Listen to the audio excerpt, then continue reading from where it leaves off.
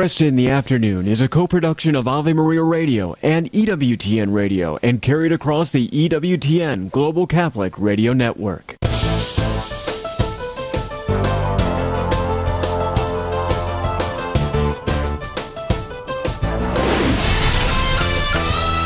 Broadcasting from the studios of Ave Maria Radio in Ann Arbor, Michigan, Al Cresta is ready for conversations of consequence. This is Cresta in the Afternoon. Good afternoon. Thanks for joining me on this Tuesday. Let me lead off by saying congratulations to another longtime member of the EWTN radio family. I want to say thanks and congratulations to Trinity Catholic Radio in Carroll, Iowa. They're celebrating their 18th year with EWTN. So congratulations there to Kelly Foley and the great team at KYMJ 103.1 FM in Carroll, Iowa. From your friends at EWTN. Let me tell you where we're going on today's program. We are taking a look at a topic that was suggested by a New York Times column who suggested that Dorothy Day's cause for sainthood may be delayed because church leaders are uncomfortable with her politics. This gets frustrating because the world doesn't get that Catholic social teaching is not right or left. It's Catholic. It's not conservative or liberal. It's Catholic. And I want to make that point again because I think it's important that we all have our political choices to make as citizens, of course. But when it comes to Catholic social teaching, it doesn't fall into those preordained categories of political history. Along the same lines, Dr. Robert Whaples with us, putting the just in social justice. Social justice, one of those waxy words that you can play around with. But it's a word that is a phrase that's commonly used. Let's get to understand it better and let Dr. Whaples give us some idea of what justice is before we begin to talk about social justice. We also go back to a conversation I held with Msgr. Hilary Franco, who, as a young priest, was an assistant, full-time assistant, by the way, to Bishop Fulton Sheen. Was actually with him during the Second Vatican Council. His memories are worth hearing. And then we'll talk to George Weigel about St. Pope John XXIII's original intention for Vatican II. George has written an outstanding book called Sanctify the World, The Vital Legacy of Vatican II. We'll focus in on St. John XXIII's original intention. But first, the headlines. Thanks, Al. Good afternoon, everyone. This is your Ave Maria Radio News for Tuesday, October 24th. It's the feast of St. Anthony Mary Claret. Today's news brought to you by the Ave Maria family of funds at AveMariaFunds.com. In the past month, at least 33 Americans have died and 10 are unaccounted for in the war between Israel and Hamas. That's what National Security Council spokesman John Kirby told reporters. It would be imprudent and irresponsible if we didn't have folks thinking through a broad range of contingencies and possibilities, and certainly evacuations are one of those things. Kirby added the administration is deeply concerned about possible attacks on American troops stationed in the Middle East. Speaking on a potential ceasefire in the conflict, Kirby said a ceasefire at this time would only benefit Hamas as the militant group is holding more than 200 hostages captive. A federal judge is blocking the state of Colorado from enforcing a law that bans health clinics from using a procedure meant to reverse medically induced abortions. Maureen West with the Boulder Pregnancy Resource Center says it can save a pregnancy if a woman who has taken the first dose of abortion medication suddenly changes her mind. Certainly there's going to be a number of women who decide, oh, you know what, that's not what I want to do. I don't want to have an abortion. I want to see if I can, carry through with this pregnancy. A U.S. District Court judge announcing the ruling, saying that there are religious freedom issues surrounding the law that the state has yet to address. The decision only applies to that clinic. Minnesota Congressman Tom Elmer is the Republican nominee for Speaker, but he's got a long way to go to convince his colleagues to give him the necessary votes on the House floor. He's answering whatever questions somebody has, and I think some of the questions people have, they haven't given Tom the opportunity yet to even ask him that and have him answer that. Kevin McCarthy telling reporters the party is in a bad place as the chamber's been without a leader for 3 weeks. From your AveMariaRadio.net news desk, I'm Steve Clark.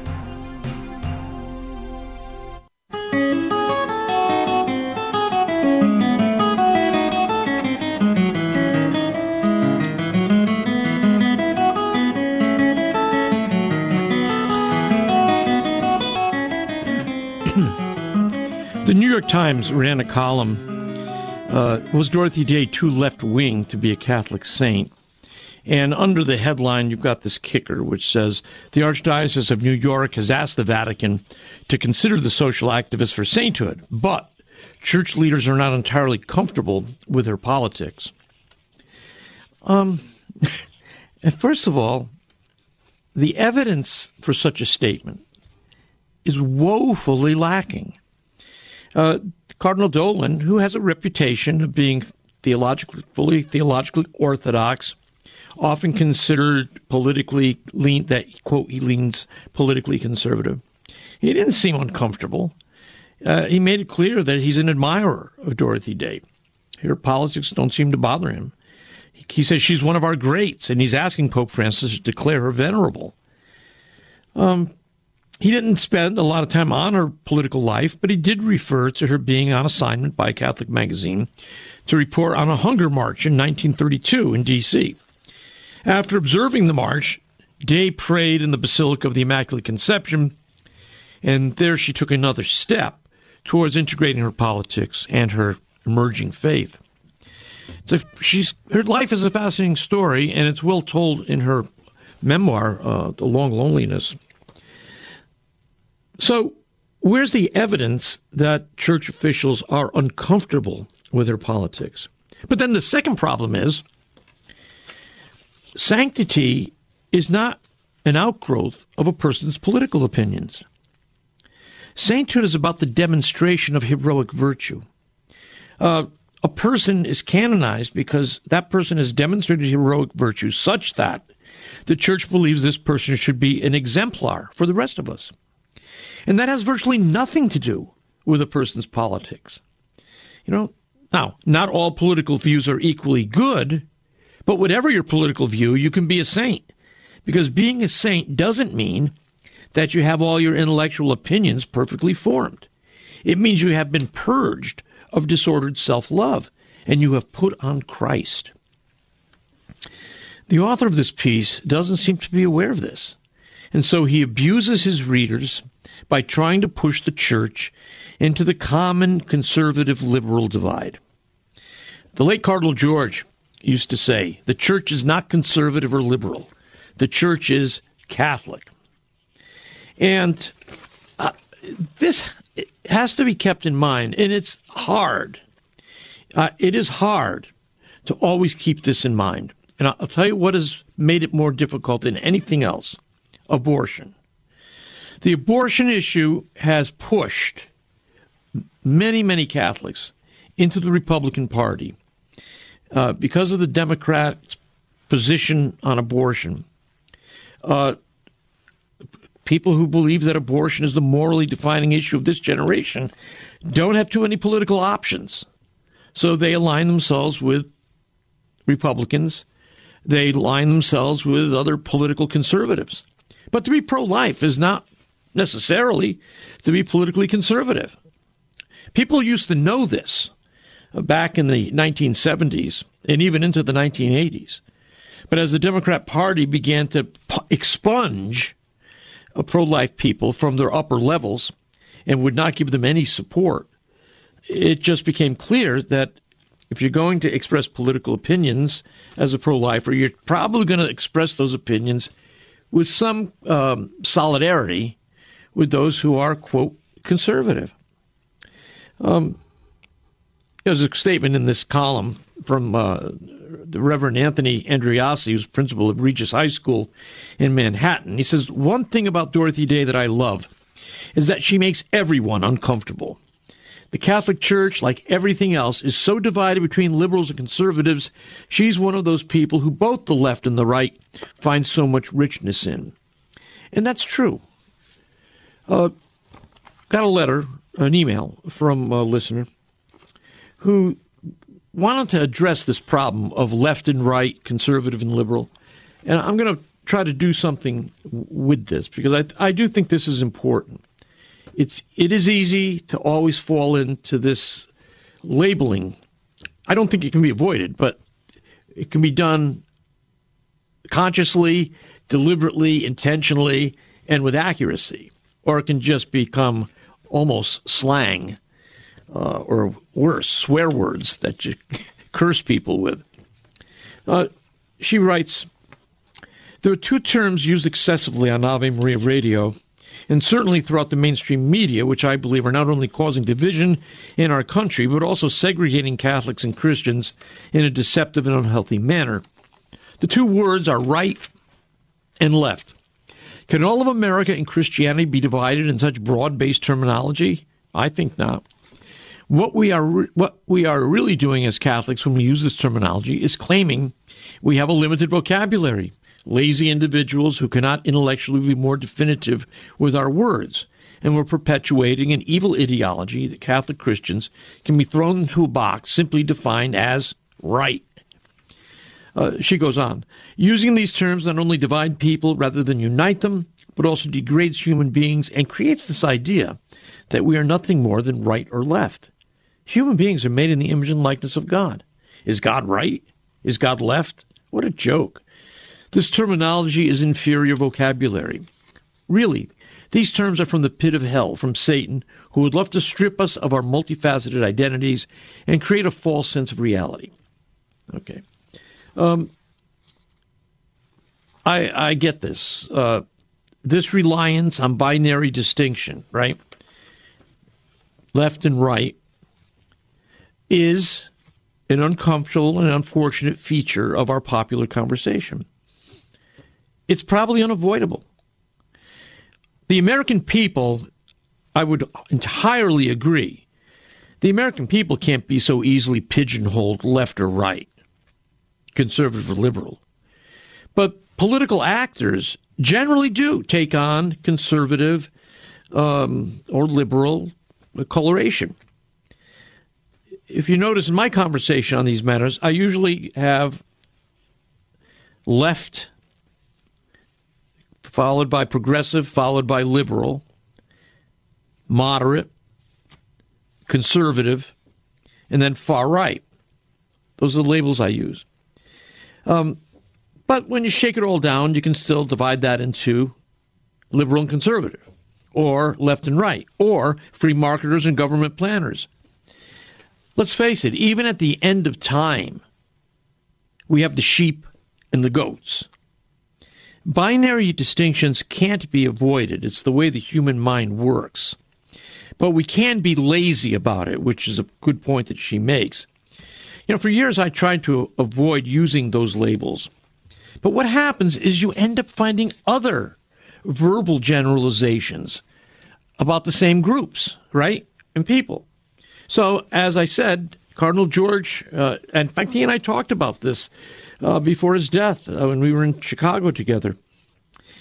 He liked to say Catholics are not conservative or liberal, they are Catholic. And ultimately, that is true.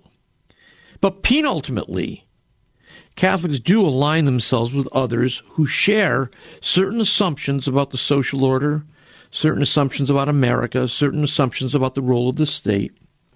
And I think the best we can do is try to be accurate in our language and not throw those terms around in a way that is lazy or somehow excuses us from being accurate. We don't want to undermine our own credibility by using these labels inaccurately or hiding behind them in some way. And I think of Cardinal John O'Connor in this regard. He was often thought to be, quote, conservative. And he was clearly theologically orthodox, and he was truly a pro-life champion. But he was the older style pro-life Democrat. In fact, he and New York Mayor Ed Koch wrote a book together. So was Cardinal O'Connor conservative or liberal? No, he was Catholic. And if you take a look at the U.S. bishops and their statements, it is impossible to identify them as conservative or liberal. You know, they emphasize the preferential option for the poor. They are generally, while they're not pacifists, they are almost always against war. They also are for international organizations like the United Nations, the International Criminal Court. Those tend to be, quote, liberal concerns. They're also big on the environment. But they're also strongly pro-life. They oppose physician-assisted suicide. So they are also, quote, conservative. They have the principle of subsidiarity, which is considered a conservative principle. So this does, I understand my correspondent's concerns. Dorothy Day, was she conservative or liberal? Doesn't work, does it? Oscar Romero, Saint Oscar Romero, conservative or liberal? Saint John Paul II, conservative or liberal? Saint Thomas Aquinas, conservative or liberal? We have a different agenda, even when it comes to the social order. But our primary agenda is sainthood. I mean, St. Paul writes that the aim of our instruction is love from a pure heart, a good conscience. I love this. The aim of our instruction is love from a pure heart. In other words, all of his teaching, and there's a lot of it, right, in all the Pauline letters and what he says in the Acts of the Apostles, all of his instruction, he says, is to produce saints. It's to produce people who love from a pure heart. When he writes 1 Corinthians chapter 13, the great love poem that we all know so much. Love is patient, love is kind, it is not jealous, it is not pompous, it's not inflated, it's not rude, it doesn't seek its own interest, it's not quick-tempered. You've heard this passage so often. Is that conservative or liberal? Are saints conservative or liberal? No, they are not. And so, ultimately, this whole conservative-liberal thing falls apart. But penultimately, in having to deal with our place in our time, I don't think we can get away. Some people line up with the conservative agenda. Some people have a liberal or progressive or even left-wing agenda. But the American people generally can't be divided up that way. It's time for Family Man with Dr. Gregory Popcak. Household chores aren't just tasks that need to be done. They're a way for family members to learn to take care of each other. Families who create daily working together rituals don't see tasks like washing dishes or cleaning up the family room or folding laundry simply as things to do. By doing them together, these tasks become a way for family members to say, I love you, and you can count on me to show up, not just for the fun stuff, but all the other stuff too. Family working together rituals help families connect around caring for each other and their home. And that's one reason family rituals for working together are such an important part of Catholic family life. To discover more ways your family can celebrate the liturgy of domestic church life, check out the newest editions of Parenting with Grace and visit CatholicCounselors.com. I'm Dr. Greg Popcak, but you can call me Family Man. To discover more ways faith can enrich your life, visit CatholicCounselors.com. What is the life of our heart? The Catholic Catechism answers prayer is the life of the new heart. It ought to be the source of our animation at every moment, but we tend to forget the one who is our all. The fathers of the spiritual life in the Deuteronomic and prophetic traditions say that prayer is a remembrance of God often awakened by the memory of the heart. We are to remember God more often, says the Catechism, than we draw breath. We cannot, however, pray at all times if we have not learned to pray at specific times.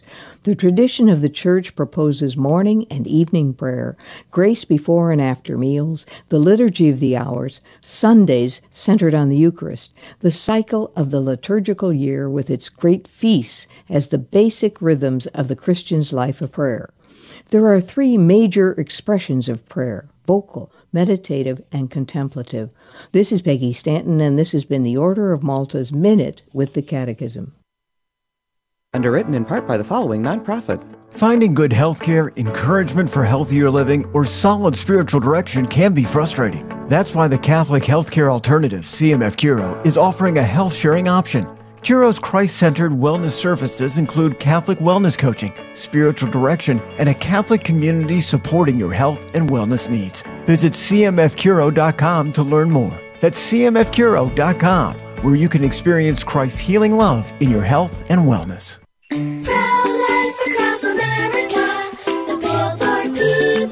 We need your help. Hello, I'm Marianne Koharski, Director of Pro-Life Across America. In my 30-plus years, I've never seen such a concerted attempt to silence our efforts and at a time when it's most needed. There's a powerful effort to prevent and block our pro-life messages. Our billboards, social media, and digital ads are all impacted. Unplanned pregnancies still happen. Our ads feature a hotline number connecting callers with more than 3,000 pregnancy support centers across America, offering alternatives to abortion, free ultrasound, and pregnancy help. Babies' lives are being saved. The need still exists. It really does. And Pro-Life Across America needs your help. To donate, please find us at prolifeacrossamerica.org. Did you know I could suck my thumb before I was born? Yep, we all started small. Pro-Life Across America, the Billboard people. Ave Maria School of Law is the Roman Catholic law school in the United States. Consistently ranked in the Princeton Review as one of the best and most conservative law schools, as well as pre-law's most devout law school. Ave Maria School of Law provides a traditional legal education while emphasizing how the law intersects with the Catholic intellectual tradition and natural law philosophy. Ave Maria School of Law, unabashedly Catholic, consistently excellent. For more information, visit avemarialaw.edu.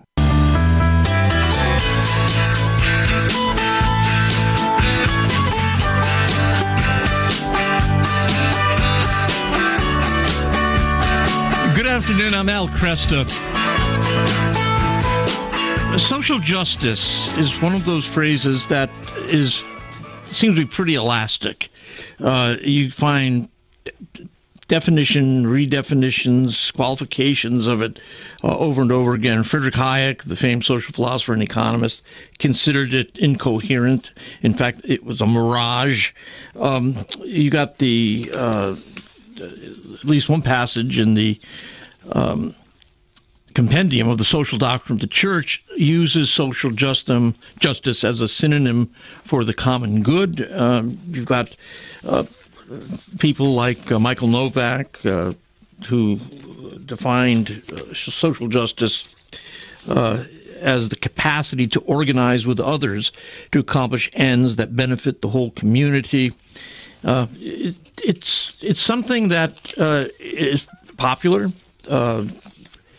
It's one of those phrases you want to try to get to understand, especially as a Catholic, since it's an area of concern. My guest, Dr. Robert Whaples, has been with us before dealing on matters of economics. He's co-editor and managing editor of the Independent Review and a professor of economics at Wake Forest University. He is the co-editor of this book, Is Social Justice Just? And he's also, as we've talked before, editor of Pope Francis and the Caring Society. He also hosts the Modern Economic Issues lecture series at the Great Courses. Robert, good to have you back here. Thank you. Thank you for having me on again. Well, this is a helpful book. I'm really glad to see it. And I guess let's talk a little bit about, is there any consensus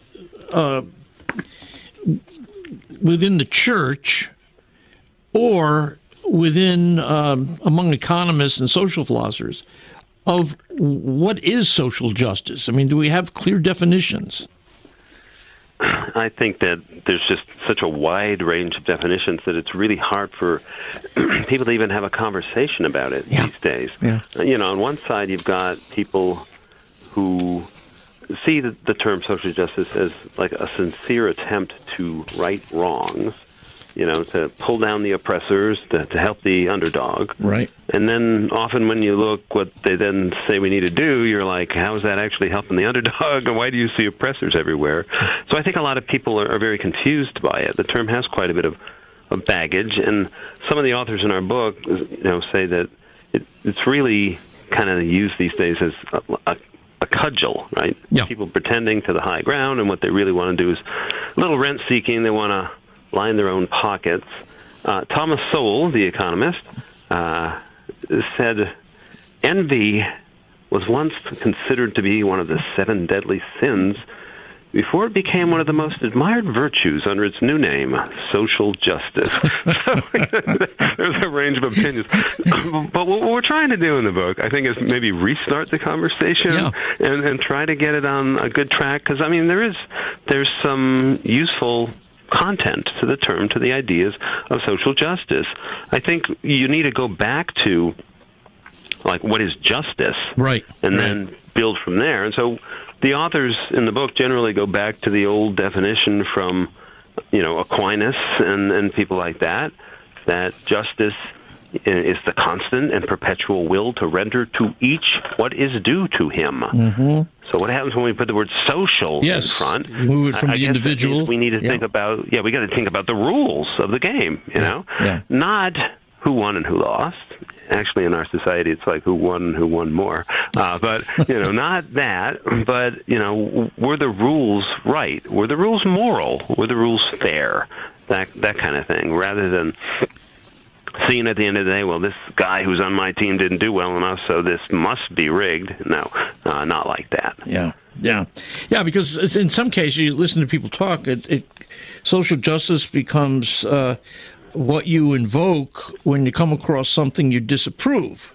And that the social justice becomes the remedy, and then the remedy almost always has some instrument of enforcement. So it's coercion, to get in the government in. Once you use the word justice, if there's something truly unjust, something's got to be done about it. Right. And often that implies that, the government's going to come in. And we think that you can rehabilitate the term if you go back to those legitimate principles we were talking about. They recognize each person as unique and unrepeatable, worthy of dignity, endowed with the ability to direct their own lives without harming other people, and noble enough to care deeply about the well-being of others.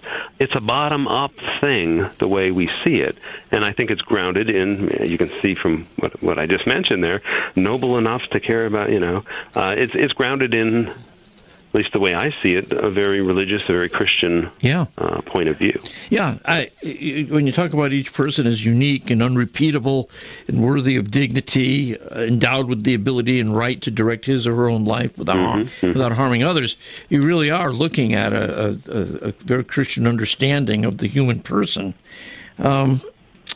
So in that case, then, social justice becomes the pursuit of the social circumstance, a social environment by which people then can cooperate with others to find human flourishing as they understand it. Yeah, I think that word cooperation is the key. And so we kind of give a sober warning that even honest attempts to involve the state and coerced redistribution can rapidly decay into simple rent-seeking, lining your own pocket. But also that there's a lot of unjust things out there that we would need to stamp out if we were to have a more just, a more socially just world. Yeah. Government policies that involve cronyism and bailouts and special privileges. No, those things got to go. Yeah. So it's definitely not a status quo kind of thing. But let's start with good first principles, and then let the thing emerge from the bottom up.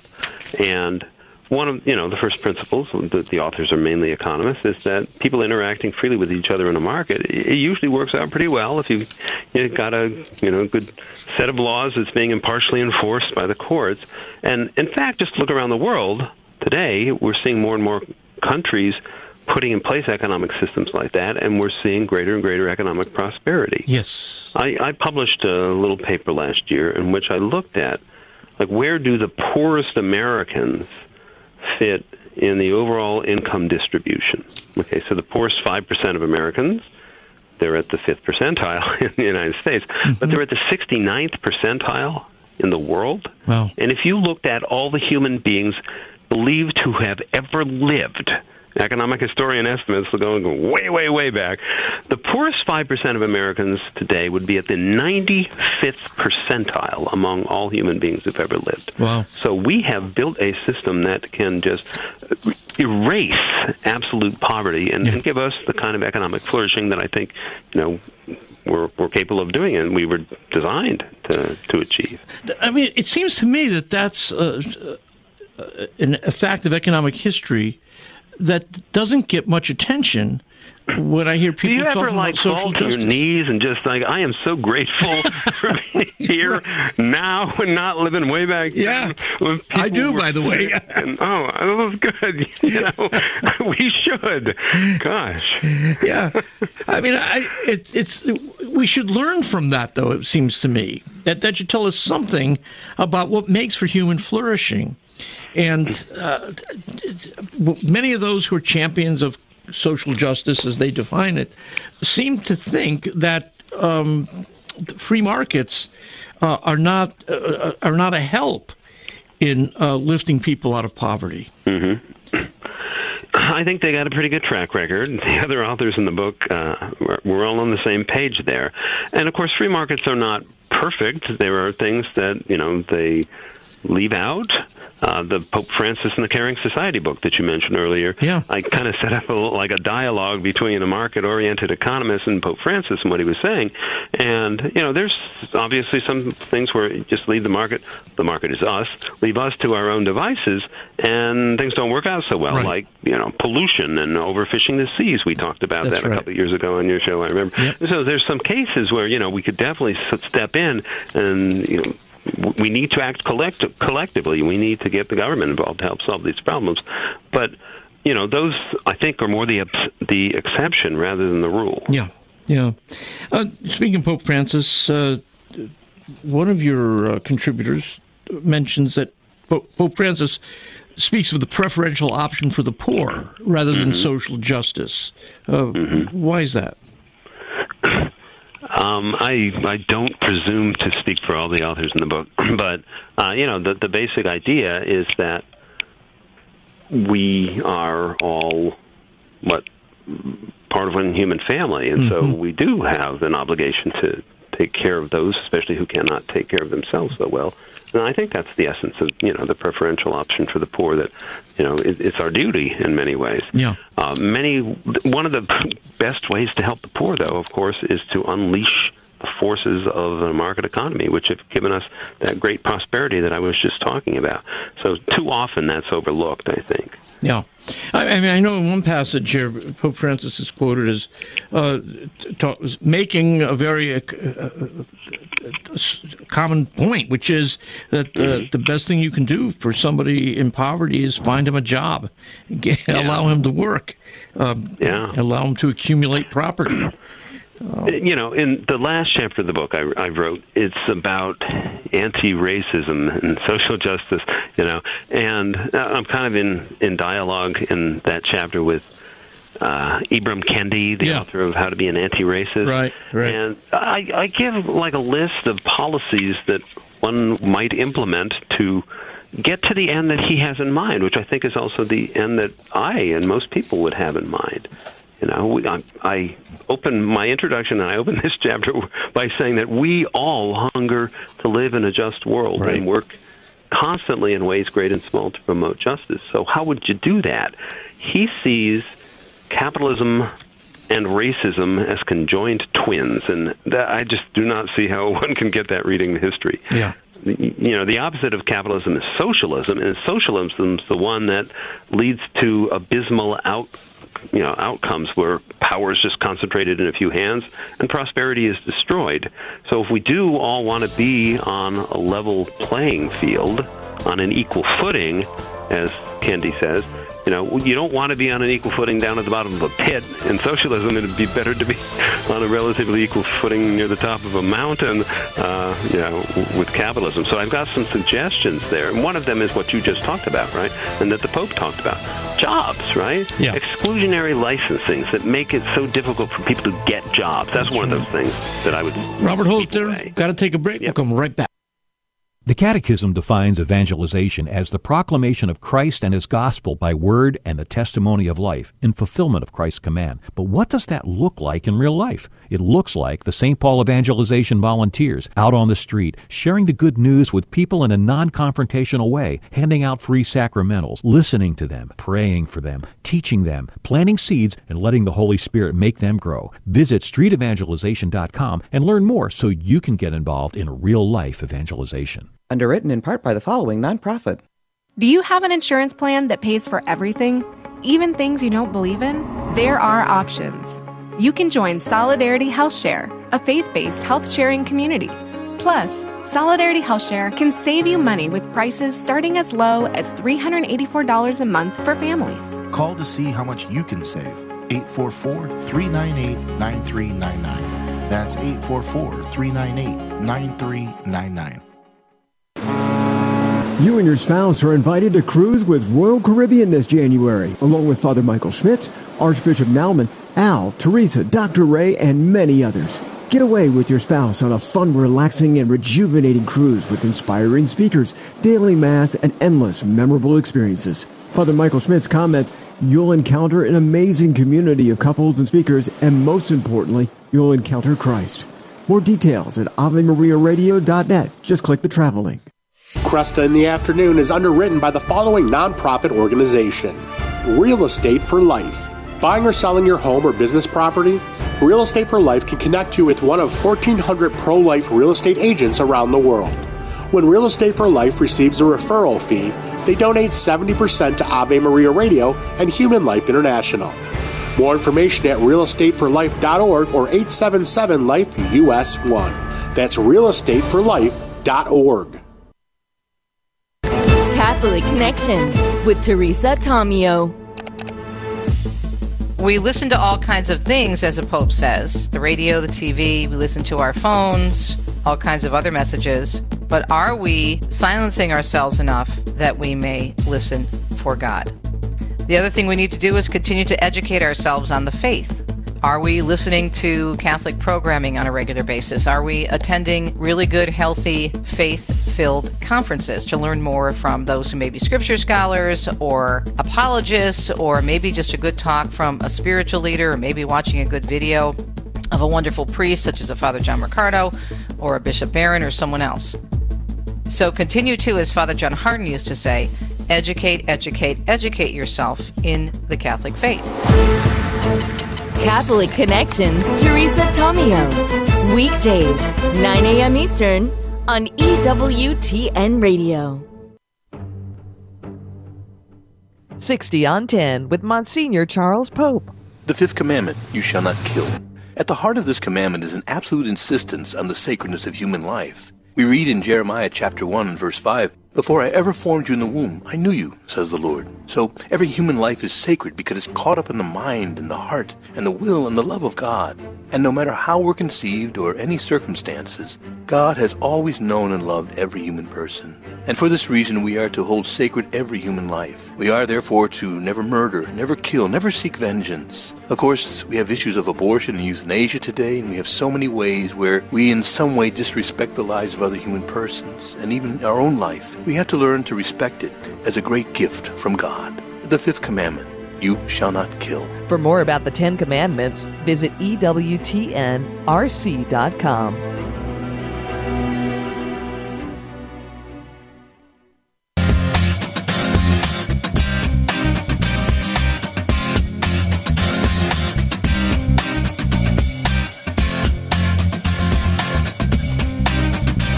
Good afternoon. I'm Al Cresta. With me, Dr. Robert Whaples. He is co-editor of the book, Is Social Justice Just? And it's got outstanding contributions. Very worthwhile. We're going to have it available for you, of course, in the online bookstore, so it'll be there for you to follow up with.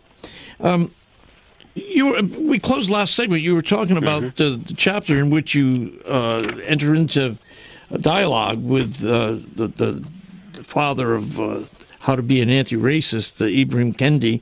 And with somebody like Kendi, I mean, his absolute is the fact of racism. So he sees nothing except through that lens. I'm just wondering, how do you talk with somebody like that? Yeah. Difficult. I doubt if I'll ever have the chance to talk to him one-on-one or anything. But, one of the points I make in that chapter is, we want to do some reforms that'll help everyone be on an equal footing. Let's address the fact that Black Lives Matter, and I think they do. Sure. And 63% of Black lives end in abortion. Yeah. That is something that you would definitely want to address if you want to have an anti-racist world. So we've got, I got a number of suggestions in that chapter, what you would do.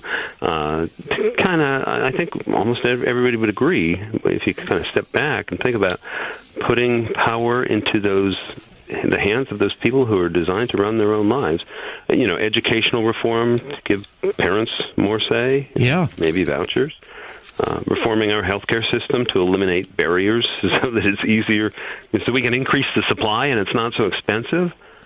Getting rid of occupational licensing, so it's hard for people to even get into a job that they're perfectly qualified for because they haven't done whatever box needs to be checked off. Ending exclusionary zoning. Back in the day when there was a center of opportunity in the country, Detroit, Motor City, everybody would move there. Yeah. Nowadays, it's so expensive to move to whatever, the Bay Area, New York, wherever, because it's so difficult to build housing there. And so, boy, is that one thing that has really made it difficult for people to prosper. Yeah. Cheap energy is something I point out as well. You wouldn't think about that, but fracking, what a boom that has been in bringing down, especially natural gas prices, used for housing, heating people's homes in the winter. And you know how many people die of cold in the winter still in this day in this country? Yeah. And there's an estimate, the source I quote, like how many lives have been saved by the cheap energy from fracking. Yeah. So, of course, ending cronyism and bailouts. And a topic that when I talk on many shows, conservatives aren't always on the same page with these days, and that's free trade. Most economists think that free trade is a very good idea, and the studies show that it actually helps the people at the bottom part of the income distribution far more. One famous study in one of the top economics journals says that moving to free trade in the United States has increased the effective purchasing power, income levels, of people at the 90th percentile, rich people, by about 4%. But if you're the 10th percentile, it's increased your purchasing power by about 70%. Wow. Well, that's amazing. Those are the tradable goods. Rich people buy services. What's funny about this is that the so-called economic nationalism, which is talking not about free trade, it's always said that this is protecting American workers. But what you're saying is that at the other end, of the worker as consumer, it actually gains that might be had by preserving occupation is lost when it comes to consumerism. Yeah. And that's tied in with one of the other things I said, about the occupational licensing. We need to free up our labor market so it's easier for people to move from one place to another, from one occupation to another. It's the combination of those two things, I think. The increased imports that we had in the past, but also it's just hard for people to move to new jobs that left some people kind of high and dry. And we certainly, don't want to have a lot of losers in this process. Yeah. And there are policies we have in place in the country to help people transition to new jobs, but it's not really that kind of policy that will do it. It's getting rid of other policies that make it difficult for people to get new jobs. Many social policies have people who defend them because, in fact, they've built their institutions around them. So we talk about crony capitalism, but you've also got people in the civil rights establishment, in other areas of activism, who really benefit tremendously by cooperation with governments and other large organizations that offer grant writing. And they're not necessarily, I mean, they, sounds terrible, but in some ways, their income, their revenue, their livelihood depends on the problem that they're supposed to be solving, that problem not being solved. I mean, what happens if all of a sudden all the issues of racial justice are settled in America? What becomes of this network, vast network of interlocking civil rights organizations? What do they do now? And so there's a large portion of professional and semi-professional people who are benefiting in organizations allegedly created to solve social problems, but in fact, if those social problems are eventually solved, those organizations disappear. So, hey, what do you say to groups like that? I know that there's a lot of, it turns out there's a lot of jobs like that out in all parts of the economy where you have an incentive to not make the problem go away. Right. Economists have a general term for this. It's called the principal-agent problem. The principal wants a job to be done and so selects an agent to do it, but the agent doesn't always have the best interest of the principal at heart. And what's in it for me here? And how can I keep this kind of thing going? We definitely have to. We got to be very vigilant about that. In almost every setting, from the corporation to the classroom to the church to everywhere, we got to make sure that people aren't just making problems so that they can be paid to pretend to solve them. When you look at the church documents dealing with questions of social doctrine, like the compendium of the social doctrine of the church, is there a coherent understanding of social justice in that body of material? I am not widely read enough to answer that question for you. So, unfortunately. Yeah, that's fine. That's why I asked. I want to know. So, if you can't answer it, that's fine. I wish. I mean, this is the failing on my part. Let's admit it. That I should be spending much more of my time looking at things like that instead of reading the economic stuff that I'm reading. Well, that's an area of expertise for you. We need you. We need you there doing it. Do you see? Is there a political expression in America right now that you think embodies what the contributors for your book here that they would like to see?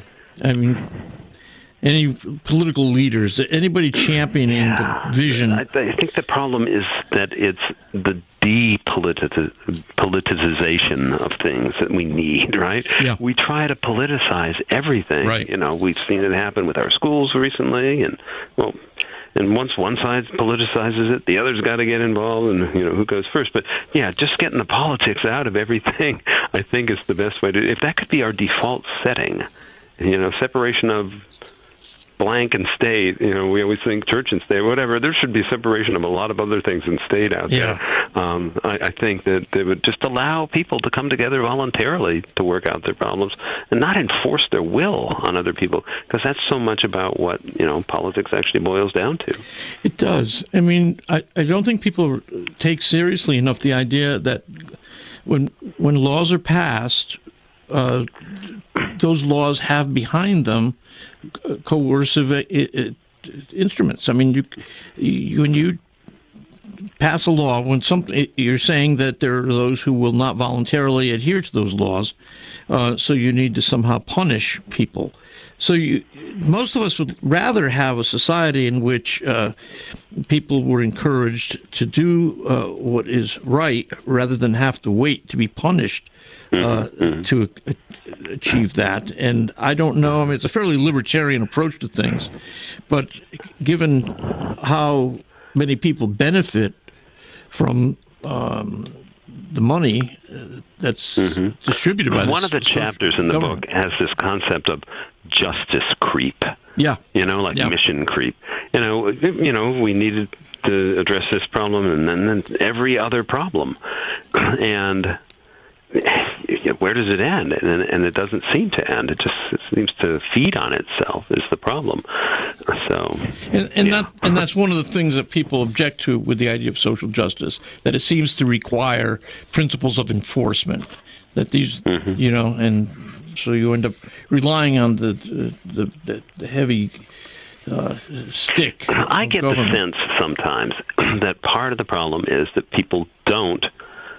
fewer and fewer people believe in eternity and in eternal rewards and eternal punishments. Yeah. And it used to be back in the old days, it was like somebody was a jerk and they did get away with something that they shouldn't have. And you were like, yeah, but they're going to pay a price for that. Right. And nowadays, well, they're never going to pay a price. We've got to go after them right now on the smallest of pretexts and stuff. So, yeah, very true. From your observation, do you see Catholics becoming more and more articulate on these questions of social justice? Well, some of the authors in the book are obviously Catholic in their background, and I think they have articulated a lot of their points quite well. I can't really speak for too broad of a set of people, but I think we are making some progress, and I certainly hope that this book pushes us toward doing that, and we can have more conversations just like this. And I know you've got thousands, millions of listeners. I don't know how many listeners you have, but we're having actually a three-way conversation right now. That's right. Because the person listening in their car or whatever is thinking like, what about this and what about that? And they're turning these ideas over in their mind, rightly so. And this is what we all need to do, and then kind of live out what we come to as what is a truly just situation. Amen. Robert, thanks. Great talking with you again. And we'll get together in the future. Do you have any other literary projects that you're involved in? Well, I'm writing a few chapters for a book on great minds of the market. And so I've been reading some of the greats like Mansur Olson and Julian Simon and Gary Becker. I don't know if you know any of these names, but they're getting my mind humming on these. I know their names. I don't know what they thought, though. Yeah. So I'll look forward to that. All right. Okay, very good. Thanks, Robert. Thank you so much for having me on. Is Social Justice Just? Dr. Robert Whaples, co-editor, along with Michael Munger and Christopher Coyne, will have it available on the online bookstore there. And again, this question of social justice, the question of the common good, is something I do think, as disciples of Christ, we need to talk about more, because the world is always thinking the only way that you can achieve some of these goods is through the coercive power of government. And I think that's one of the misleading facts of the word social justice. It implies that you have to have some cudgel that's going to force people to do things, right? Come down and whack them. But it's much more virtuous if people volunteer to do the good. The wisdom of Mother Angelica. I told him about the woman who came to me and said her two children hadn't spoken to each other for 2 years. Their grandma died, and she was very wealthy. She left half to each one. She said they're arguing over a commode. She said it's inlaid. Can you imagine being in hell and somebody saying to you, what are you here for? EWTN. Live truth. Live Catholic. With so much going on in the world, it's easy to feel overwhelmed. What do you need to know today? Stay tuned to Cresta in the Afternoon and Catholic Connection with Teresa Tomeo as we bring you the day's top stories and conversations from an authentic Catholic perspective. Can your messy house lead to anxiety? I'm Chuck Gatica, and this is Journey Strong.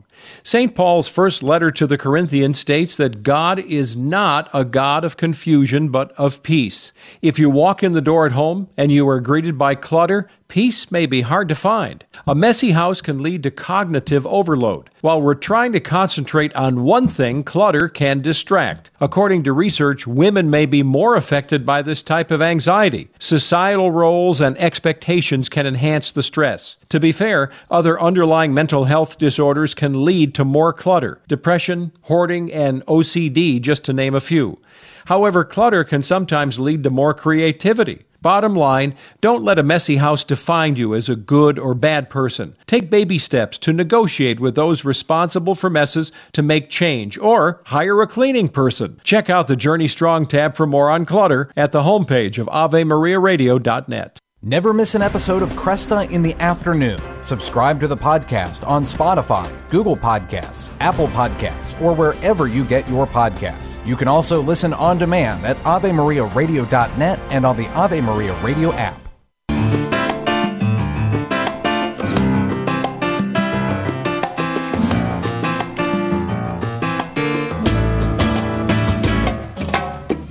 Well, thanks for being with me this hour. We've got more coming up in the next hour.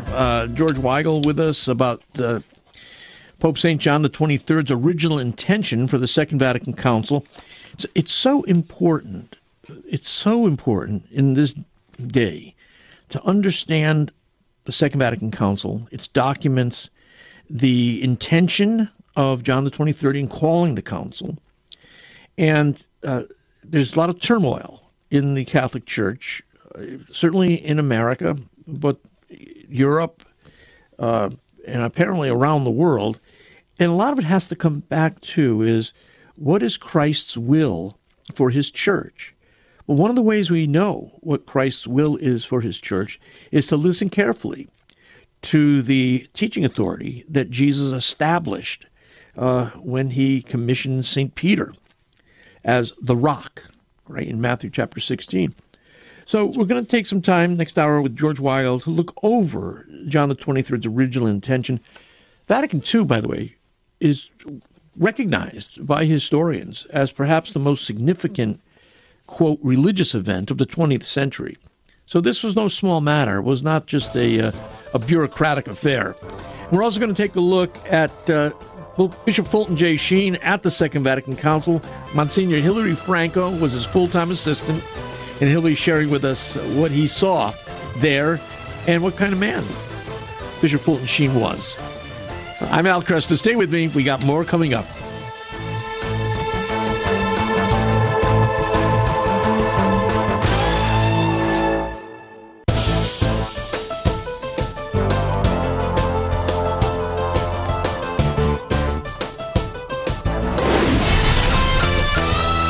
Broadcasting from the studios of Ave Maria Radio in Ann Arbor, Michigan, Al Cresta is ready for conversations of consequence. This is Cresta in the Afternoon. And good afternoon. I'm Al Cresta. Thanking you for joining me.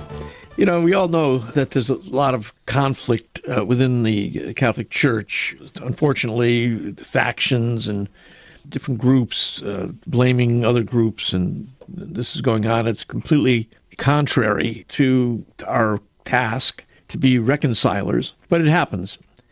And one of the things that we have as Catholics is we actually have a teaching authority that was instituted by Jesus, and it emanates from the apostles, and in particular, the chief of the apostles, St. Peter himself. And as you know, the Pope is not merely the Bishop of Rome, but he's the Vicar of Christ, and he is regarded as sitting on the throne or sitting on the chair of St. Peter, and that is a chair of teaching. It's actually the way bishops taught in the early centuries of the Church. They actually taught seated. I'd like to point out that in spite of the frequent factionalism that you see among American Catholics, we have, in fact, been guided by saints. There's the cause of Pius XII, for instance, that's on hold right now. But we have St. John XXIII, right? St. Paul VI. The cause for John Paul I is open. I don't know where that's going to go. But we got, again, St. John Paul II. Benedict, I don't know if that cause has been open or if it will. And then we've got Pope Francis. So when we think about that, since the Second World War, we've had 1, 2, 3 popes who are saints. And that ought to be reassuring to those of us who sometimes worry about Christ's governance of his church. George Weigel joins us in the close of this hour, actually in just about 20 minutes. He'll be talking to us about John XXIII's original intention for Vatican II. And then we get the story of Msgr. Hilary Franco, who was full-time assistant to Bishop Fulton Sheen during the Second Vatican Council era. But first, let's get the headlines. Thanks, Al. Good afternoon, everyone. This is your Ave Maria Radio News for Tuesday, October 24th. It's the Feast of St. Anthony Mary Claret. Today's news brought to you by the Ave Maria Family of Funds. You can learn more at AveMariaFunds.com. The U.S. is warning Iran against escalating the war between Israel and Hamas. Iran has supported Hamas and other groups that continue to carry out attacks on Israel. Iranian leaders have routinely threatened to wipe Israel off the map. While addressing the UN Security Council, Blinken said the U.S. will respond decisively if Iran or its proxies carry out attacks on U.S. personnel in the Middle East. Blinken also announcing that 33 Americans have been killed in Hamas's attack on Israel earlier this month. House Majority Whip Tom Emmer is dropping out of the Speaker's race just hours after being nominated. The Minnesota Republican failed to rally the necessary support from his own party as more than 24 Republicans opposed his bid for the Speaker's gavel.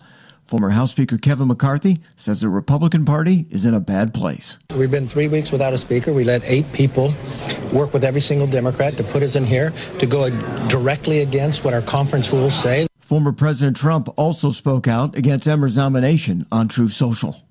Detroit police have interviewed several people of interest and are close to making an arrest in the murder of synagogue leader Samantha Wall. Police Chief James White reiterating yesterday that they don't believe her death was a hate crime, but has not given several details, including not revealing the identity of the suspect. And more than 30 states are teaming up to sue Instagram and Facebook parent company Meta. They claim the tech giant is harming young mental health with addictive features like feeds that scroll endlessly and too many notifications. The federal lawsuit filed in California accuses Meta of contributing to a national mental health crisis. From your AveMariaRadio.net news desk, I'm Steve Clark.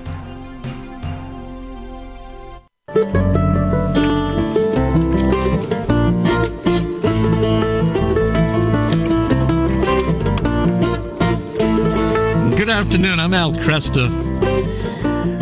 Joining me right now is Msgr. Hilary Franco. As a young priest, he served as an assistant to Bishop Fulton J. Sheen, was with him during the years of the Second Vatican Council, and he also went on to write a wonderful book recently, just last year published, called Six Popes, A Son of the Church Remembers. Again, it's wonderfully written and full of memories that are instructive to us. And Monsignor, it's good to have you with me. Thanks.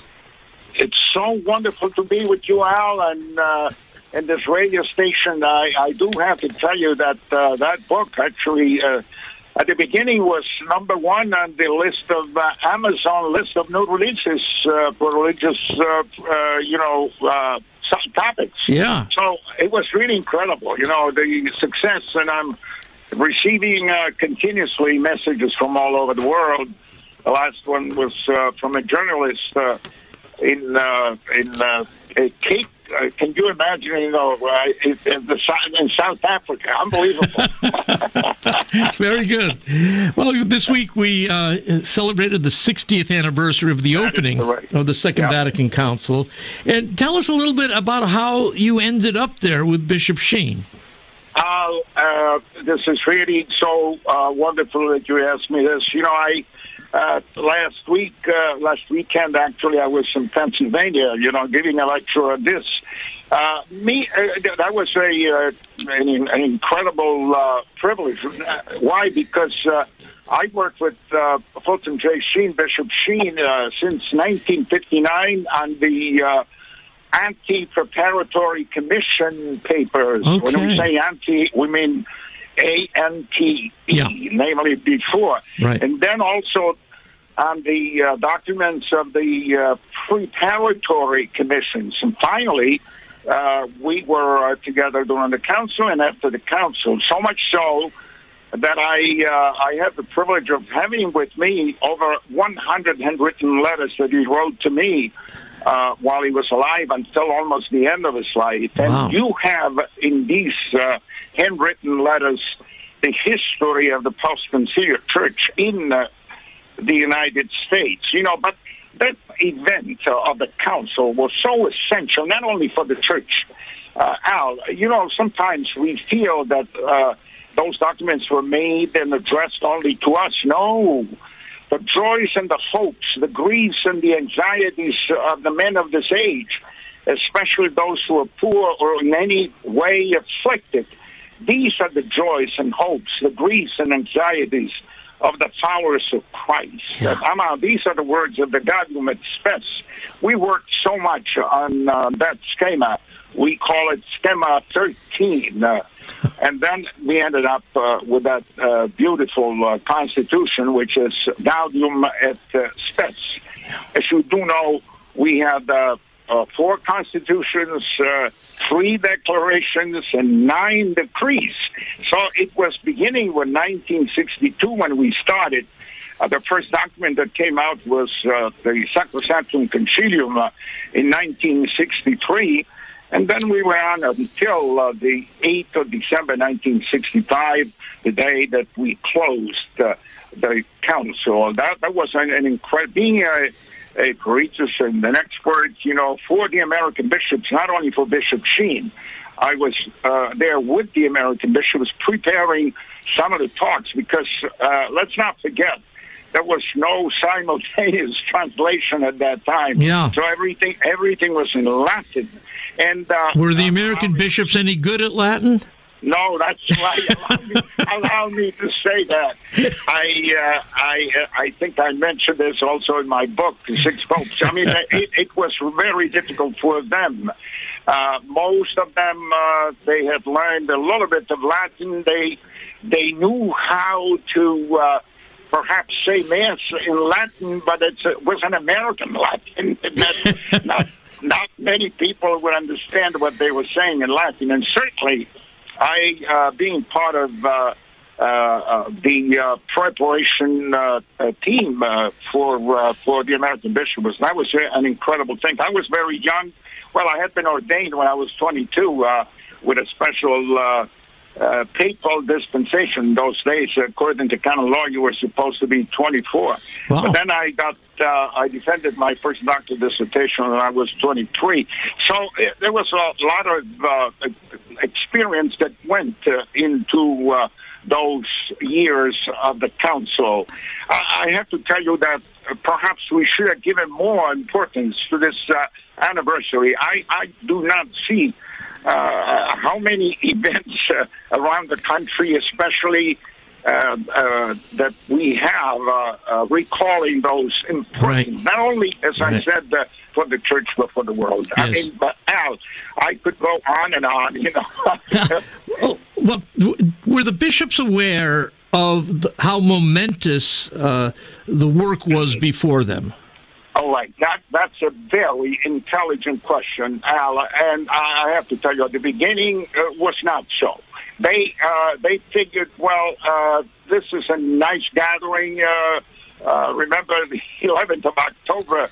That was a shock for everybody when this jolly, wonderful man by the name of Angelo Giuseppe Roncalli becomes Pope with the name of John XXIII.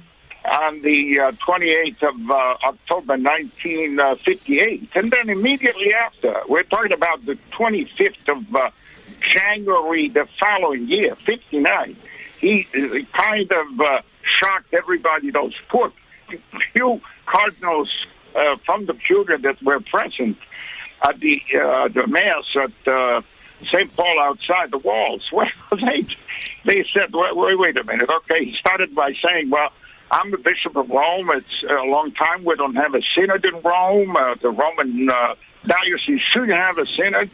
1917 was the last time that we issued the Code of Canon Law. We should update that. And up until then, Al, everything was all right. All of a sudden, it comes out. And then the Holy Spirit has inspired us to propose a Second Vatican Council. Well, I got to tell you, that was really a bomb, and especially for the other bishops. Even during the, I feel, this is my own personal feeling, naturally, that most of the American bishops did not really, I could count on my fingers. I don't know how many fingers I have, probably 10. I could count the American bishops that knew Latin to appreciate the work that had been done in the anti-preparatory commission, by the anti-preparatory commissions and the preparatory commissions. So it was really, they were not ready. They were not ready. And this was also the tragic situation that happened afterwards, because if I would have time, I would tell you a few of the, I remember Cardinal Cushing, we have to prepare. Oh, yes, this is really beautiful. I think the audience will appreciate this. Bishops, we had 2,923 council fathers, so each one was allowed to speak only 10 minutes. Wow. But it had to be Latin. And naturally, you had some of the, let's say, it comes to mind, Cardinal Duffner, who was at that time, Bishop of Berlin, and he was tough. And he would say, well, tempus tuum, 1 minute before the 10th minute, he would say, tempus tuum exhaustum est, your time is up. Valeas concludere, you got to conclude. and so some of the Italian and Spanish bishops, they would go on and on. He wouldn't care. He would immediately announce the next speaker, Audiamus Dominum Excellentissimum Dominum, and so on and so forth. So, these are the 10 minutes. I remember when we had to prepare, allow me to say, sometimes, we had to put in parentheses how to pronounce those words in Latin that they were supposed to be said by the American bishops, because, and I remember Cardinal Cushing, we didn't understand really much of what he said, but and Cardinal McIntyre was worse. But we at the end he said, Hilary, did I do all right? Yeah, I said, but can I go home? He said, and those are some of the fioretti, the little things that we could say about the council, the real council. Yeah. You don't see these kind of things in books, right? But it's certainly something that would be appreciated, by even the lay people. They would understand how human the situation. One of the questions that I was asked, why, some of these bishops, did they realize, as you were saying before, what they were doing, actually, the great impact that they would have on the history of the world. Yeah. Not really. And unfortunately, that was the situation why, as I was saying, these 100 handwritten letters that he wrote to me almost every month while he was alive, Bishop Sheen, I was from Rome, because then after, when he went up to Rochester, I was called in Rome, where I spent 26 years. Now you understand why I know a little bit of Italian, because otherwise you wouldn't be able to eat, if you don't know Italian. Am I right? In those days. Was Bishop Sheen welcome there in Rome? Was his reputation well known? He was incredibly welcome. Well, let me tell you something. He was invited in so many different places, and I would have to him, to have some kind of a simultaneous translation. And I remember in the Royal Palace of Naples, I remember, we had this big gathering all over. It would be called while we were in Rome. But I would like to point out to you a beautiful thing that it still sticks in my mind so vividly. Was the fact that we only have about 60 seconds, Monsignor. I know. When he was called, his name was called, all the people left the so-called coffee bars to come and listen to Fulton Sheen. Something that had never happened before with the other fathers. Isn't that something? So he emptied all the coffee bars when he spoke. The coffee bars. I don't know why. Monsignor, I'd love to talk with you when we have more time. Can I give you a call? It would be a pleasure and an honor. Yeah. All right. We'll talk soon. Monsignor Hilary Franco, his book, Six Popes, A Son of the Church Remembers. And we'll have him back when we can actually unpack so many of those stories. I'm Al Cresta. The following is a medical moment. Hi, I'm Bobby Schindler, brother of Terry Schiavo. Can you imagine receiving a phone call from your child's roommate while they are away at college, telling you that your son or daughter had an accident and has been admitted to the emergency room, but they don't know anything more? In a panic, you call around the hospitals asking about your child. However, instead of being helped, you are told they cannot share information with you because of HIPAA privacy. You are terrified, worried sick for your child. How do you prevent this situation from happening to you? A healthcare durable power of attorney.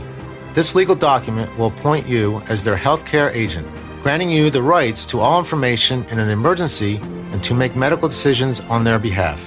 As soon as you're able to, you need your child to sign these documents in order to prevent the nightmarish situation we've just discussed. They must be signed, stored, and easy to access so that you can have them at your fingertips the moment disaster strikes. This medical moment brought to you by MyLifeAngels.com. Is social media leading to more young women getting cosmetic surgery? I'm Chuck Gatica, and this is Journey Strong. Our daughter and family just welcomed a new baby girl into the world. The boys in our family are now outnumbered for sure. I've witnessed how some of our girls often struggle with self-image and body issues.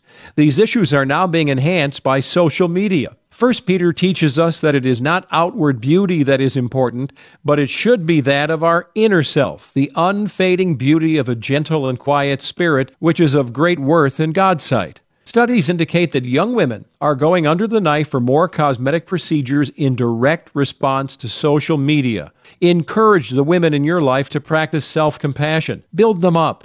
Help them find ways to be content in their own skin. True self-esteem is having confidence that I am who God says I am. For more on this, head over to our Journey Strong tab at the homepage of AveMariaRadio.net. Support for this Ave Maria radio program comes in part by the non-for-profit St. Anthony Services. Are you shopping for mortgage products, Catholic investing, Catholic health, real estate, or estate planning? StAnthonyServices.org can help you find a Catholic professional for these needs. They regularly connect faithful citizens with faith-based professionals that share our Christian values. More information at StAnthonyServices.org or 877-LIFE-US1. Cresta in the Afternoon is underwritten by the following nonprofit organization: Real Estate for Life. Buying or selling your home or business property? Real Estate for Life can connect you with one of 1,400 pro-life real estate agents around the world. When Real Estate for Life receives a referral fee, they donate 70% to Ave Maria Radio and Human Life International. More information at realestateforlife.org or 877-LIFE-US1. That's realestateforlife.org. He is only one of 4 popes honored as the Great. Matthew Bunsen and the Doctors of the Church. St. Leo I was pope at a time when Roman civilization was being overrun by barbarian armies. He stood as a light in the darkness and even saved the city of Rome from destruction by Attila and the Huns. Leo died in 461. For more about the Doctors of the Church, visit doctorsofthechurch.com. This program is brought to you in part by Charity Mobile, a proud partner of Ave Maria Radio for over 15 years. Charity Mobile is the pro-life cell phone company and has sent nearly $2 million to thousands of pro-life charities. 4G LTE coverage is available nationwide, and 5% of your monthly plan price goes to your favorite pro-life charity. A video introduction is available at CharityMobile.com. Charity Mobile, everyday living, effortless giving.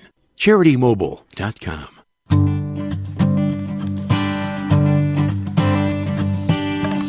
And good afternoon. I'm Al Cresta. The Second Vatican Council was the most significant event in the history of the Church during the 20th century, and many would say during the previous 4 centuries. And this week, we witnessed the anniversary of its opening in 1962. It was October, the month that the Beatles released their first single in the United Kingdom, Love Me Do. It was also the month of the Cuban Missile Crisis. Now, there's been no denying that there has been debate, argument, quarrels over the meaning of the Second Vatican Council. Was it a new paradigm of doing church, focused on restructuring the church for more democratic participation, maybe even the democratizing of doctrine, as we may be seeing in this German synodal way?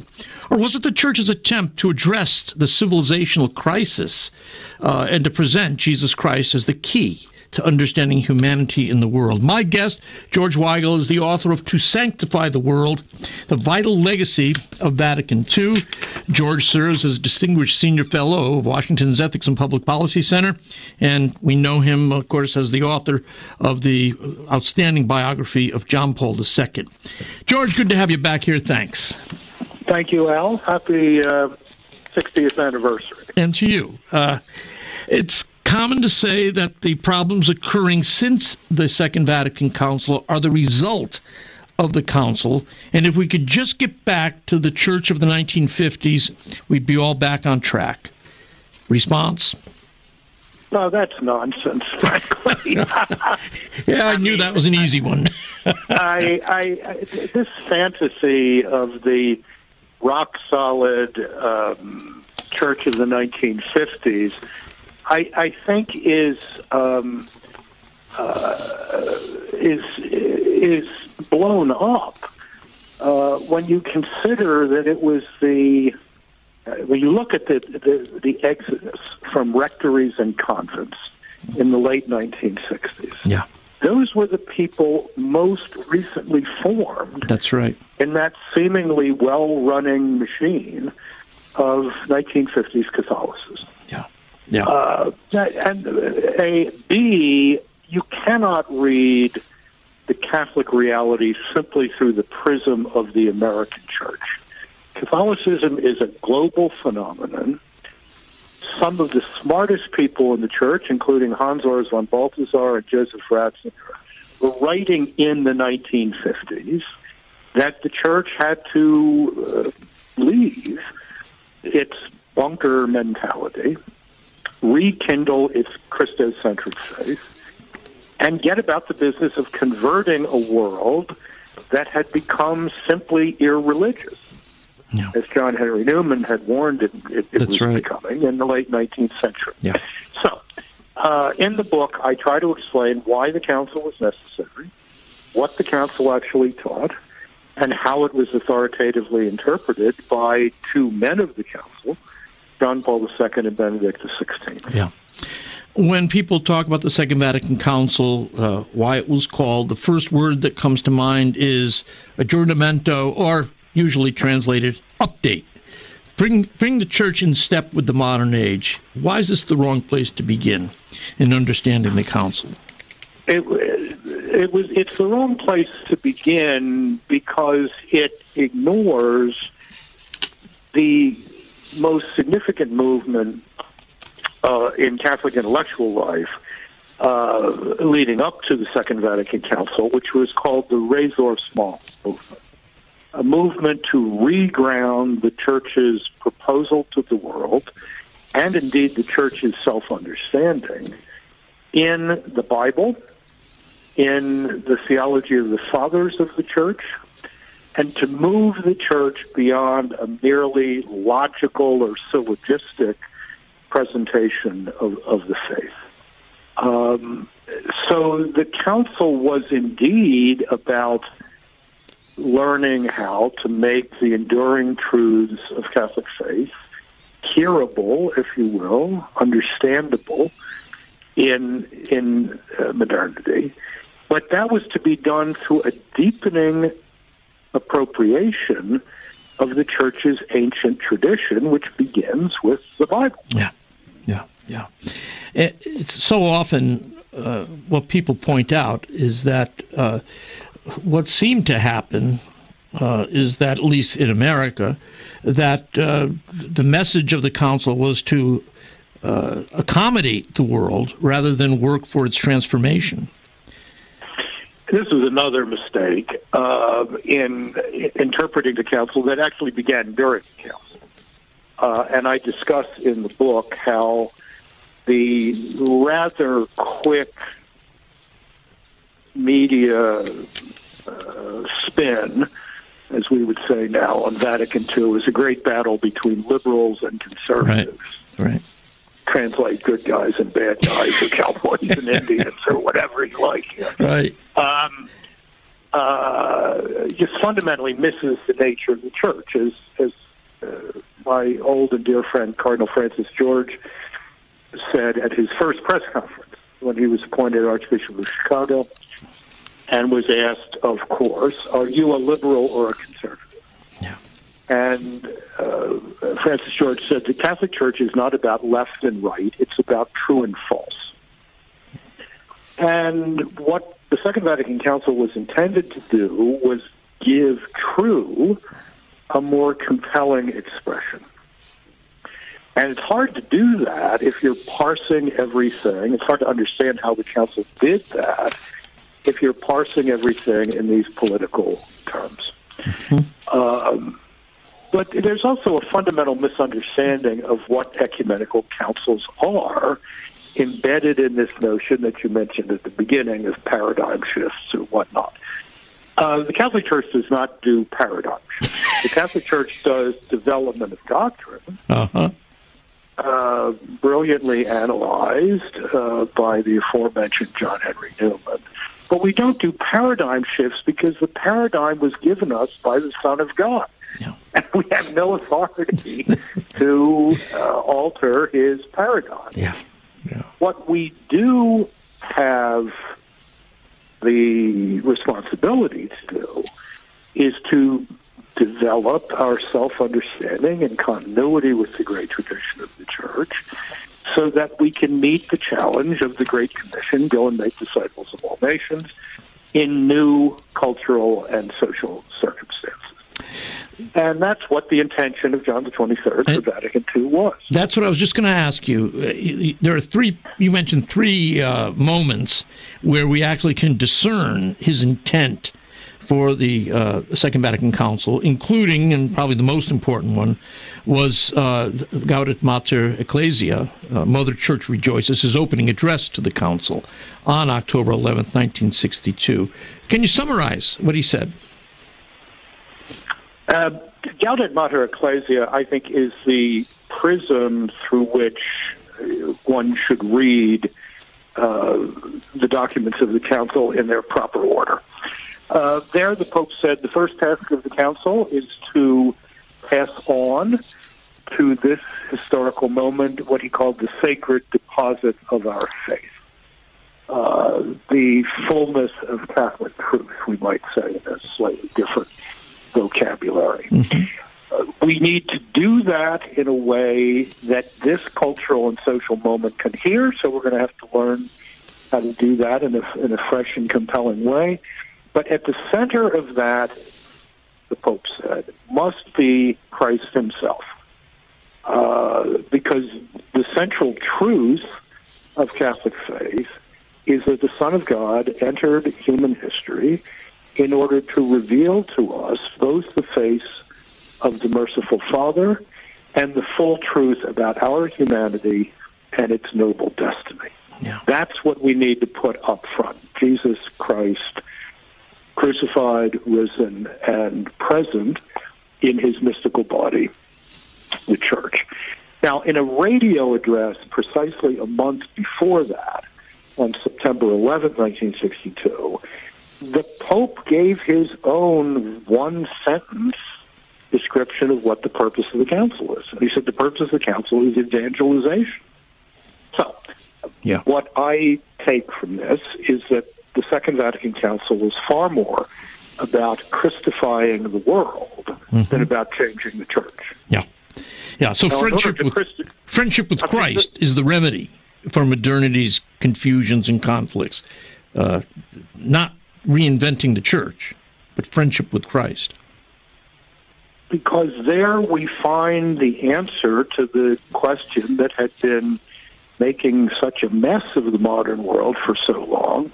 What is the human person? Where do we come from? What is our destiny? Are we just congealed stardust? There's something more to us than that. And we have to remember too, the Second Vatican Council comes, shortly after the Second World War, and the large questions that were raised by the Holocaust and the cheapening of human life. So this question, what is the human person, wasn't a mere abstraction for the Council Fathers.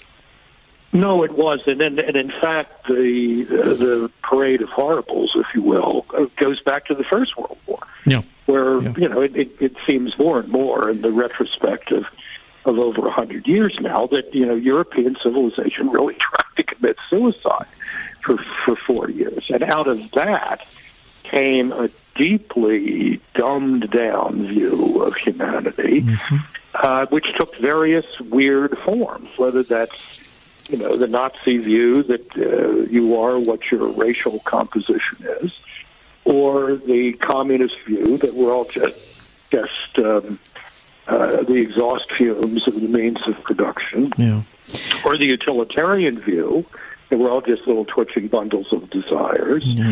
The Church had to lift up a nobler humanism, and that is a Christocentric humanism. Well, you've mentioned communism. Let me just ask a quick question.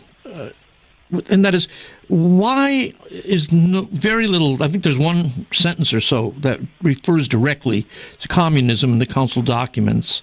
Do you know what was the reason for that?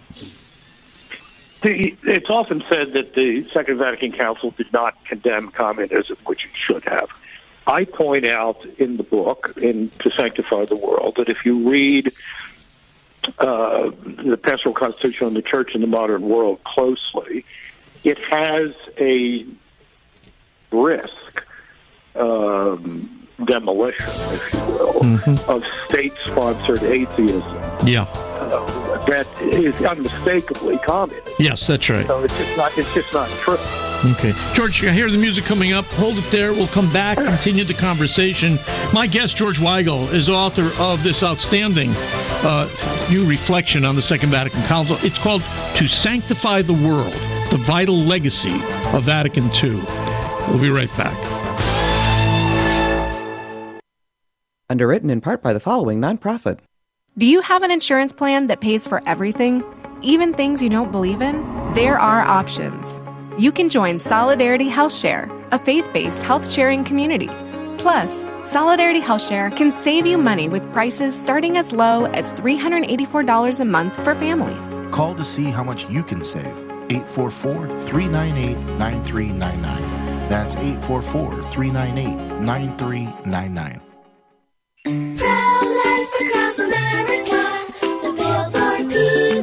It's not over. Unplanned pregnancies still happen. I'm Marianne Koharski, Director of Pro-Life Across America. In my 30-plus years, I've never seen such a concerted attempt to silence our efforts, and at a time when it's most needed. There's a powerful effort to prevent and block our pro-life messages. Our billboards, social media, and digital ads are all impacted. Our messages feature a hotline number connecting callers with more than 3,000 pregnancy support centers across America, offering alternatives to abortion, free ultrasound, and pregnancy assistance. Babies' lives are being saved. The need still exists. It really does. And Pro-Life Across America needs your help. Please find us at prolifeacrossamerica.org. Did you know I could suck my thumb before I was born? Yep, we all started small.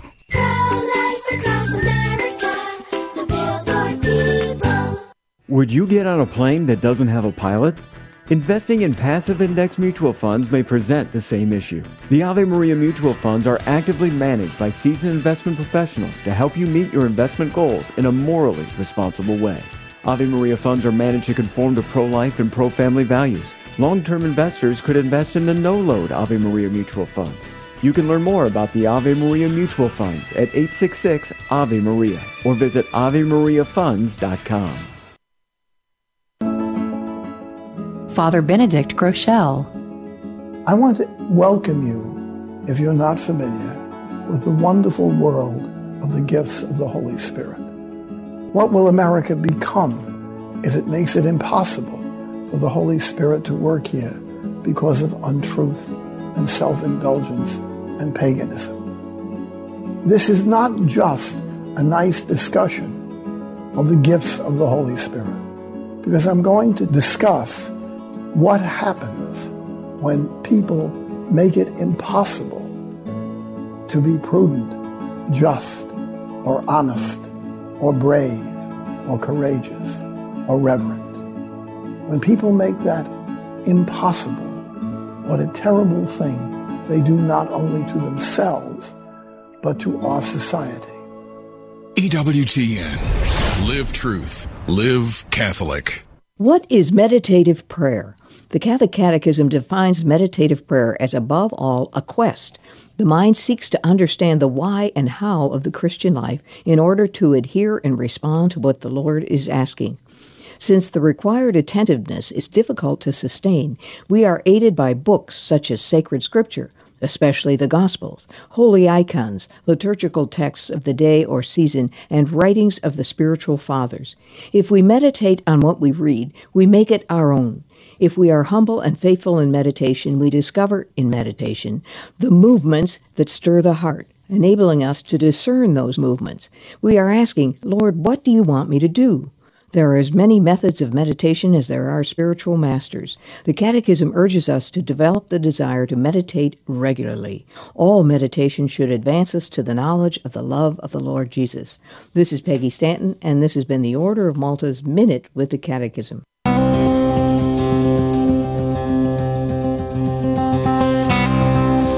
Good afternoon to you. My guest is George Weigel. He is author, most recently, of To Sanctify the World, The Vital Legacy of Vatican II. And this week, as we've been focusing on the Second Vatican Council in honor of its the 60th anniversary of its opening, we're trying to get a good idea of what the purpose of the Council was, and also what happened that ended up breeding so much controversy.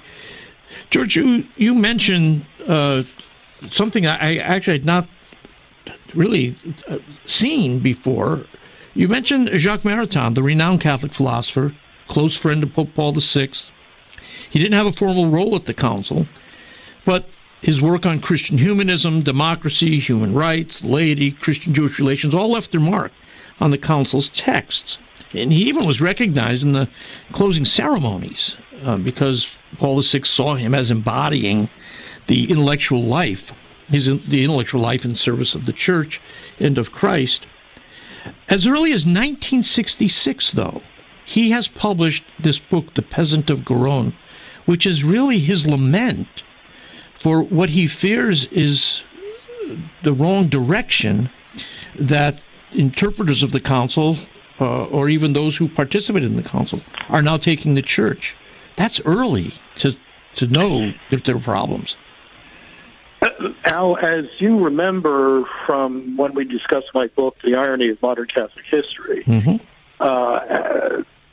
these fights over whether Vatican II was meant to reinvent Catholicism or deepen the Church's Christocentric self-understanding in continuity with tradition began at the Council itself. Yeah, there was a division between the reformist theologians, the theological advisors at the Council, between the camp that eventually would include Joseph Ratzinger and another camp which really believed in the reinvention of the Church, if not from the ground up, then at least from in a very significant way. And I think Maritain sensed how that was being played out in France in the years immediately after the Council. And what he was particularly concerned about was the loss of any sense of transcendence. Wow. That the Church was running the risk of becoming simply a non-governmental organization in the business of good works. Now, doing good works is a good thing, yes, but you cannot reduce the reality of the church, the center of which is Christ himself, to a good works agency. And if you do that, you have not developed the tradition, you've abandoned the tradition. Mm-hmm. And this, I think, there were many factors in this, involved in this. One was certainly the state of intellectual life in Europe and the United States, Europe and North America in the late 1960s. Not the most calm cultural moment for receiving the teaching of the council. I think that the church really did not know how to deal in a compelling way with the sexual revolution. Mm-hmm. And it really took us until John Paul II's Theology of the Body to come up with a response to the sexual revolution that is truly compelling. Yeah. Now, I mean, Paul VI got the key issues right in Humanae Vitae in 1968, but again, the presentation was not such that it could be heard as it should have been heard by modernity, although his warnings have been, forcefully borne out in the 50 years since then. So, Maritan's lament, as I put it in the book, really goes back to that division within the council itself. Within the council itself, okay. Not between so-called progressives and so-called traditionalists, but the split within the reformist camp itself. And, I've dubbed this in two books now, The War of the Conciliar Succession. Yeah. Who gets to determine what the meaning of the council is. Right. Now, the whole third part of To Sanctify the World is an extended argument that John Paul II and Benedict XVI did offer the keys to the council that the council itself did not provide in its own documents. The council, you mentioned the council without keys. Is the Second Vatican Council the only council, ecumenical council in history, that didn't embody within itself the key to its own understanding? Yeah, I think so. I mean, this is an idea I've been working with for some time, and I think it does help illuminate things. Look, if you want to know what the First Council of Nicaea meant, the First Ecumenical Council, 325 AD, you read that creed we recite every Sunday. Right. That's the key to the Council of Nicaea. Right. If you want to know what Ephesus and Chalcedon were about in the 5th century, you read their dogmatic definitions of the two natures in the one person of Christ, or of Our Lady as Mother of God, Theotokos. Theotokos. If you want to know what other councils are about, you read the canons they wrote into the law of the church, you read their condemnations of this, that, or the other heresy. Council of Trent did all of that and added a catechism to the mix, the Roman catechism. Vatican II did none of that. No definitions, no condemnations, no canons, no catechism, no creed. So what are the keys? Where are the keys to unpacking this? And I think that's what those two great pontificates did over 35 continuous years of providing the keys to Vatican II. And the crucial moment in that was the Synod of 1985, 20th anniversary of the Council, where the Synod Fathers say, they don't use the term, I'll use the term, the master key is the idea that the Church is a communion of disciples in mission. Yeah. And if you read the documents of the Council, if you unlock the documents of the Council through that master key, then things fall into place. Yeah. Dei Verbum is so critical to its dogmatic constitution. it reassures us that God, in fact, has spoken. And yet, there are those who read Dei Verbum as though it's somehow a way of liberating oneself from the tradition, a historical tradition of the Church, and that one can now use historical critical tools to deconstruct the gospel, even engage in the work of demythologization. Dei Verbum makes the point that there is a transcendent word from outside the flux of human experience, and that seems to be denied by many. Well, if they're denying it, they're simply not reading the document, right? Because the document is an extremely robust affirmation of the reality of a divine word spoken into history, first in the people of Israel, later in the person of the Son of God, definitively in the person of the Son of God. And that is exactly what is at issue in Germany right now, is the reality and binding authority over time of divine revelation. Yeah. Or to put it more simply, do we know more than God does? Right. I mean, this is the fundamental issue in this German synodal way, is the question of the binding authority of divine revelation. So if we don't have a divine word, then what we do is we basically take a vote and democratize doctrine. I mean, that's what it sounds like to me. It's even worse than that, Al, because if you deny the reality of divine revelation, you're saying this world is a world without windows or doors or skylights. Right. That's claustrophobic. Yeah. And on the other hand, if you affirm the reality of divine revelation through history, in history, you're making a very important statement about us.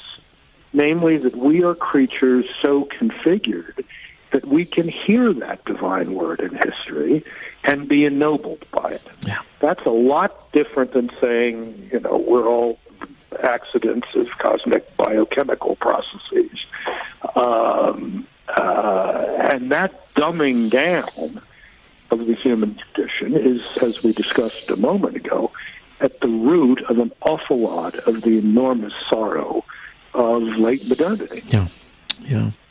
So the work, John Paul II, Benedict XVI, then, were self-consciously about the work of properly interpreting and implementing the council.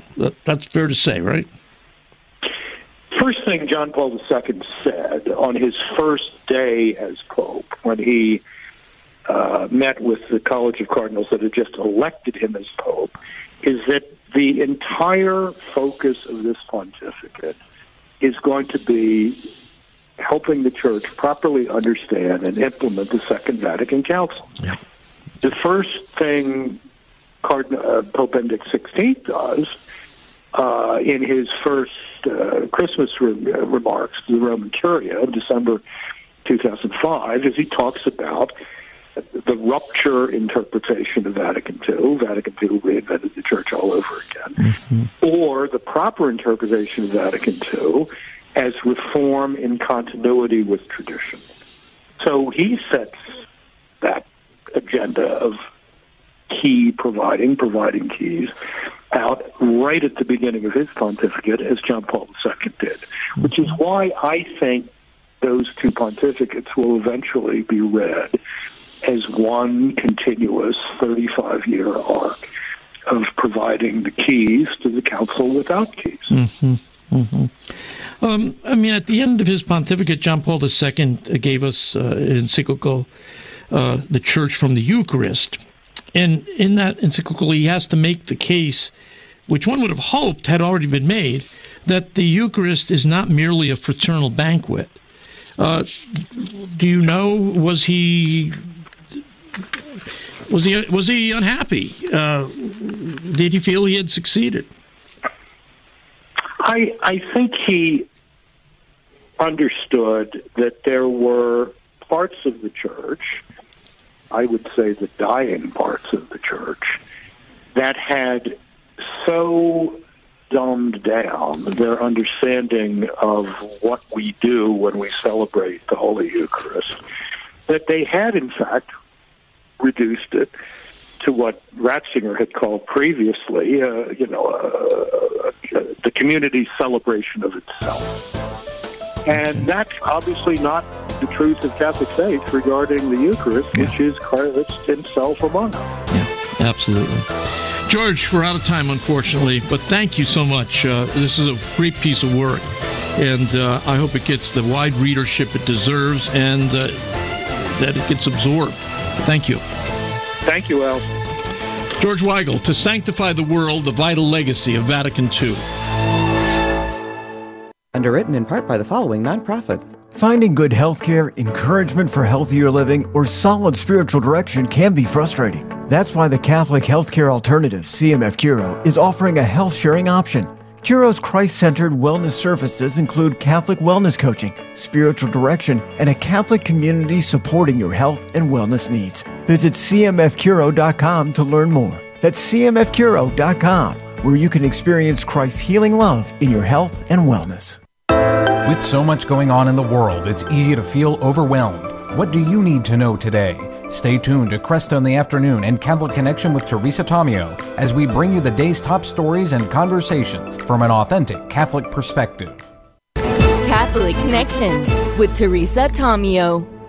People have this false notion that after the Supreme Court came out with, of course, Roe v. Wade, and gave us abortion on demand through 9 months of pregnancy, all of a sudden, all of these regulations were put into place. When all of these independent abortion facilities popped up all over the country, when Planned Parenthood started opening its doors and doing abortions legally after 1973, that it was always so safe and wonderful.